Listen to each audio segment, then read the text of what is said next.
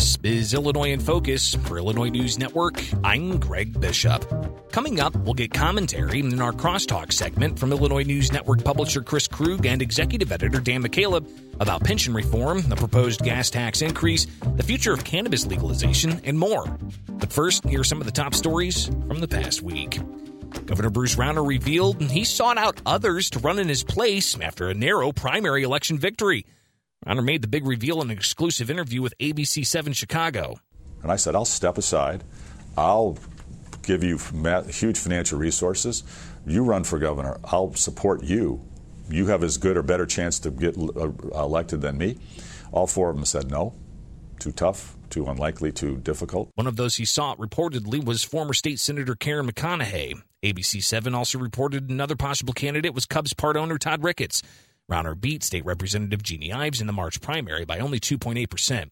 Ives tells Illinois News Network she was not one of the four people Rauner asked to replace him after the primary.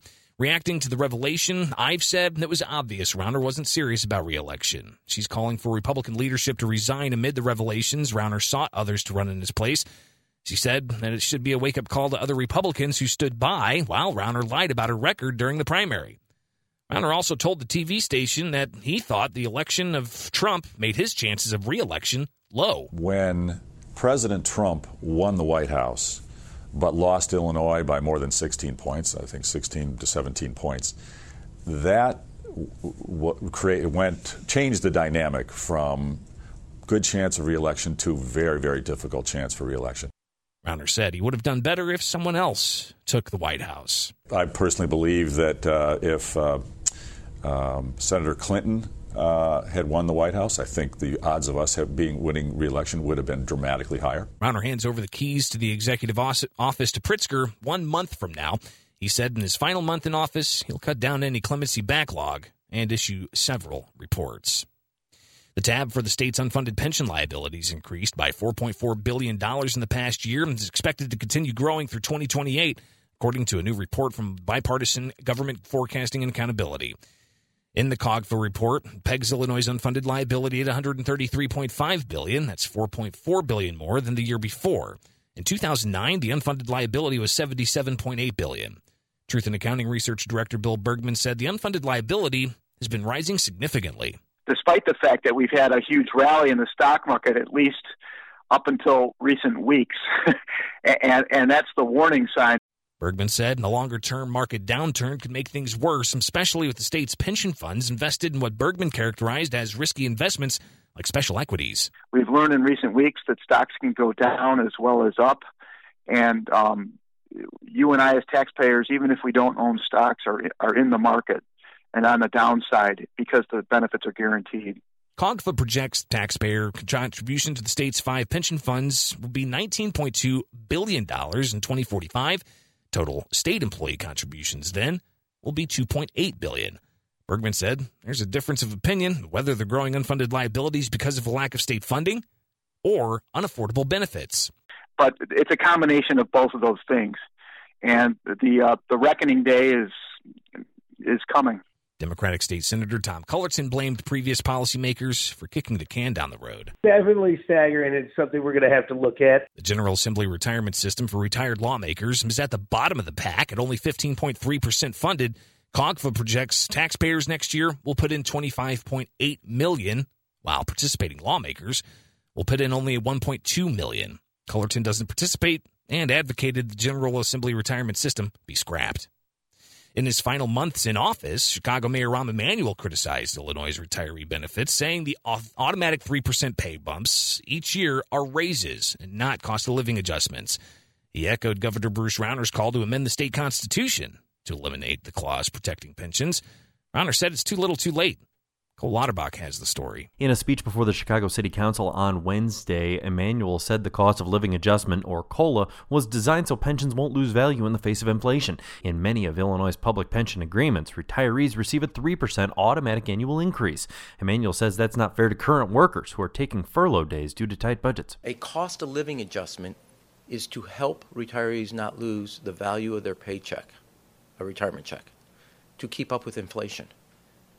If inflation is 0 and you're getting 3% compounded annually, it is not a COLA. If it looks like a pay raise, performs like a pay raise, and results in a pay raise, it's a pay raise.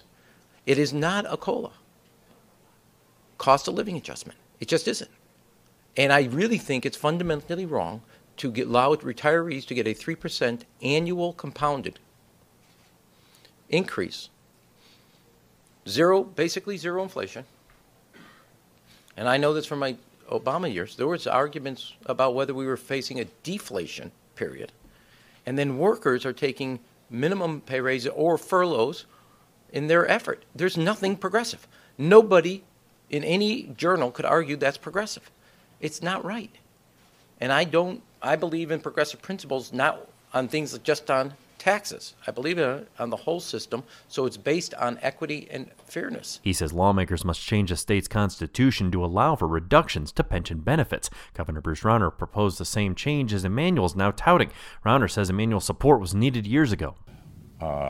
Well, I think it's appropriate for an elected official to comment on public policy that could impact the citizens under his jurisdiction.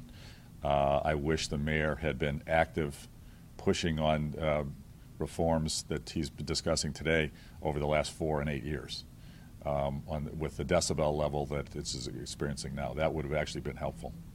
Chicago's next pension payment will be more than $1 billion. I'm Cole Lauterbach. And accounting for 21% of the state's average consumer bill, the Nonpartisan Tax Foundation says Illinois surpassed Washington State to charge the highest cell phone taxes in the country.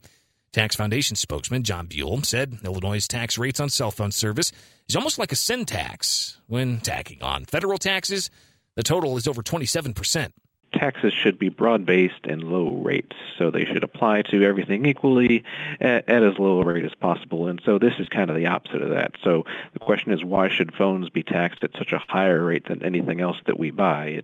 He said such taxes on what's become an essential part of life has a disproportionate effect on poor people. About 2/3 of lower-income adults rely on mobile phones in particular for their phone service, so it's really the main way that they communicate. Buell said as landlines become more a part of the past, the high tax rates on cell phone service is pushed higher because each layer of Illinois government's getting a piece. There can be county taxes, it can be local taxes for a variety of different reasons. Chicago's the worst offender, Buell said, where the effective tax rate's 41%.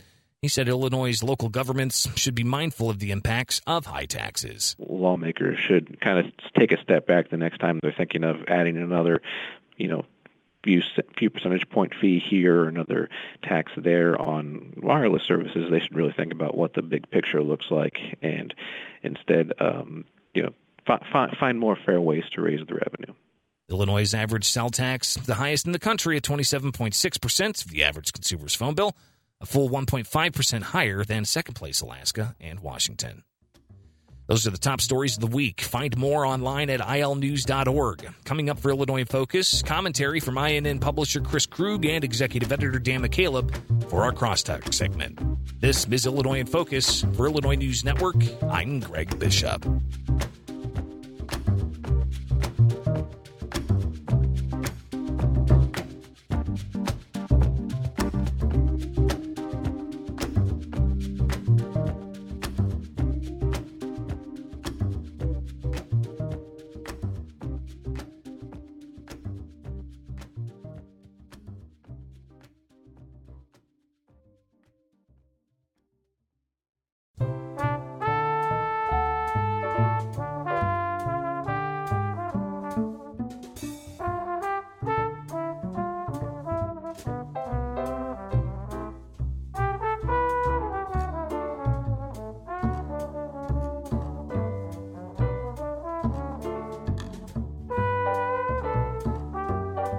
Hello, everyone. This is Chris Krug, publisher of the Illinois News Network. Welcome to Illinois News Network's Illinois in Focus Crosstalk segment, where we talk about the news behind the news, offer a little bit of opinion and insight. I'm fortunate again this week to be joined by executive editor Dan McCaleb. Dan, how are you? I'm doing well, Chris. Got my Santa hat on, getting into the spirit of the season, ready to go. Oh, that's good. That's good. Merry Christmas, Dan. Merry Christmas. So, hey, at this time of the year, there's a tendency for the news to slow down. I think it's sort of an endemic in the news industry, and especially in local newsrooms and in local news reporting. Things start to kind of get into that Christmas spirit, into that sort of a holiday season where maybe there's just a little less activity. Not the case this year. We got a bunch of things to talk about, and I think we have a pretty dynamic set of conversations to have today. And let's start with what I think is probably the biggest news story, maybe of the year, coming out of Chicago with regard to taxation, anyway, and certainly pensions and pension reform.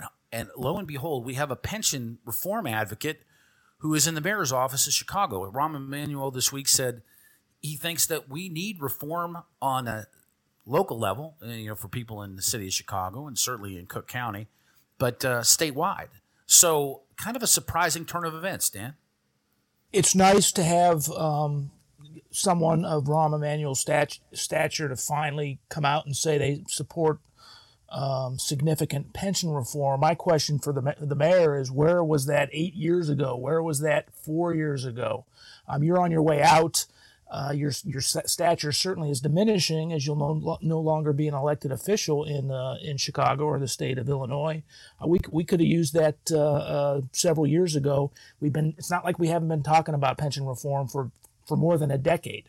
It's absolutely needed. He finally came out, and he didn't just call for pension reform. He called for a change to the state's constitution to end the diminishment clause, which essentially the state Supreme Court says lawmakers, it's unconstitutional to diminish a public employee's pension. And I agree with that. I'm glad he's on board. Just wish he would have done it a little bit earlier. What say you? Yeah. So I think he's left this for the people that follow him, or the person who specifically follows him in the mayor's office to deal with, and certainly the new administration, Governor-elect Pritzker, and in his operation to take on. And I couldn't agree with you more. If this is not a 2018 issue. This is an issue that's manifesting itself in a significant way in the state of Illinois in 2018 and the future. But it's not as if this is something that's simply sneaked up on the mayor or those who have been elected and have some say in the way that that benefits are administered, not only in Chicago but across the state of Illinois, because this has reached an epidemic proportion now. Estimates at $132 billion of unfunded pension liability at the state level. I have a difficult time viewing this as anything other than a way for him to position himself away from this problem. Yeah, well, I agree. Pension reform is not easy. It's going to be difficult. It's going to be a fight. You've got the public employee unions fighting against it tooth and nail. Of course, they're major donors, particularly the Democratic candidates. So it's not going to be easy. On his way out the door, it is easy for him to say this. It's essentially a cop-out for him. You can't tell me he didn't know 2, 4, 6, 8 years ago that significant pension reform was needed. Now that he's no longer going to be mayor, yeah.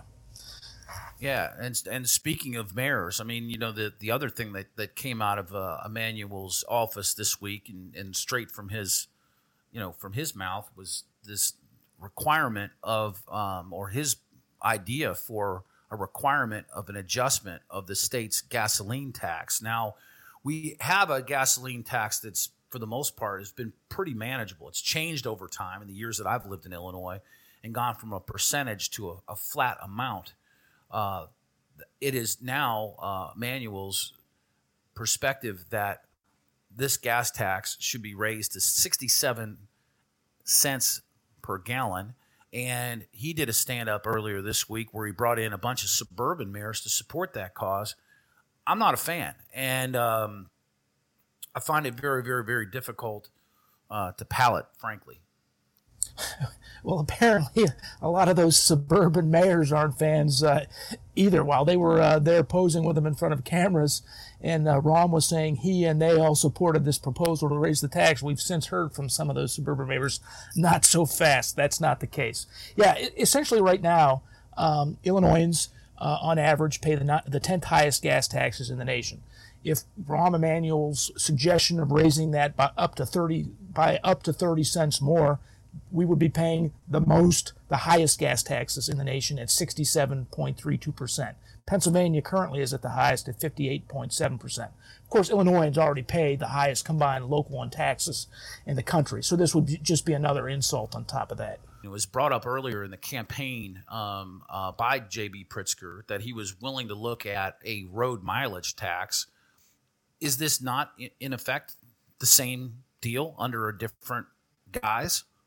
Yes, it sort of is, because the people who are driving the roads are the ones who are going to pay for it. And I'm not opposed to user pays tax, but this would be outrageous. The people it would affect the most are the ones in rural areas downstate who have to drive significantly longer distances to either get to their jobs or to get to their grocery stores, etc.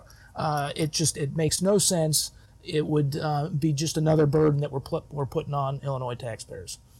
So, transitioning away from that for a moment, I mean, I'm going to leave that subject alone because I think that there's some distance between that and reality. The people of Michigan voted to legalize marijuana, and Michigan is in the process at this point of sort of flipping the switch and preparing, as nearly a dozen other states in the United States have, to be capable of selling recreational marijuana in the state. As part of that stand-up that Emanuel did, Chicago Mayor Rahm Emanuel, he talked about legalized recreational marijuana as being a way out for Illinois, covering the costs of pensions in particular, and also carrying some of the other burdens that are on the state from the standpoint of the way that it spends money.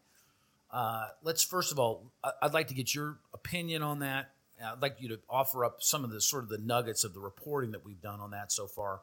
And then let's talk a little bit about what that really looks like in Illinois. I'm just assuming that this is an inevitability, that we will have legal recreational marijuana in a relatively short period of time, maybe even by the end of the calendar year 2019. Well, let me first say that the thought that legal marijuana is going to be the savior of Illinois' fiscal problems, that, no pun intended, but that's a pipe dream. Yes, there will be incremental revenue coming in from legalized recreational marijuana, certainly. But it's not going to solve the pension problem. It's not going to solve the budget deficits. There'll be some extra money there. But again, it's not going to be enough to solve all these problems. That said, I agree with you. I think the momentum in states across the country is going to pull Illinois in. I think it's eventually going to happen, perhaps as early as 2019. I've had an opportunity in the last couple of weeks and certainly over the course of this past year to travel around the United States. Is something I like to do, and just go experience other cities and sort of take in the culture. And two states where I've been recently, Colorado and Nevada, have had legalized recreational marijuana in place at this point for a few years. I believe this is the fourth or fifth year for the state of Colorado, and I believe Nevada is heading into its second full year. And while the studies have shown, medical studies have shown that marijuana usage isn't nearly as detrimental as perhaps it once was portrayed to be, that there are impacts and there are consequences of legalized recreational marijuana. And I mean, it's just as simple as this. On my trip to Colorado, I get out of the airplane in DIA and make my way, out of the building. I can smell marijuana in the air. I get to my rental car, and my rental car smells like marijuana. I get to my hotel. I walk through a cloud of marijuana smoke because, it's just pervasive. And you walk into a convenience store and get yourself a bottle of Diet Coke or whatnot. You take a look at the cashier across from you, and it's like we've walked into high times. I think that with the intention, first of all, decriminalization of marijuana, I'm an advocate. I think that that's the right thing to do. I think we have far too many people in the country that are incarcerated for nickel and dime type offenses. And if you're able to decriminalize marijuana, you're gonna take a lot of people out of the system who maybe never should have been in the system before. But while this might create some cures to financial problems in certain states, it creates social problems. There is just a preponderance of people in both of those places that are hanging around. In the cities around Illinois, we already have a significant homelessness problem. I don't know that marijuana necessarily picks up society from the bottom and makes the state ultimately a better place to live. Time will tell, but for all those people that are just cheering on, the opportunity to walk into a store and to buy legal weed, I think that they need to pause and consider what the ramifications are for this, because it certainly doesn't come without a cost. I don't necessarily disagree with you there, but if you want to smoke marijuana in Illinois, you're going to smoke marijuana whether it's legal recreationally or not. There are places to go, places to get it. So I think legalizing it makes sense.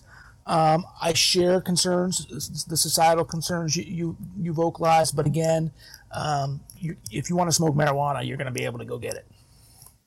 Yeah, well, fair enough. I'm just saying, and I think it's worth noting that it's not a panacea, that there are consequences that come along with it.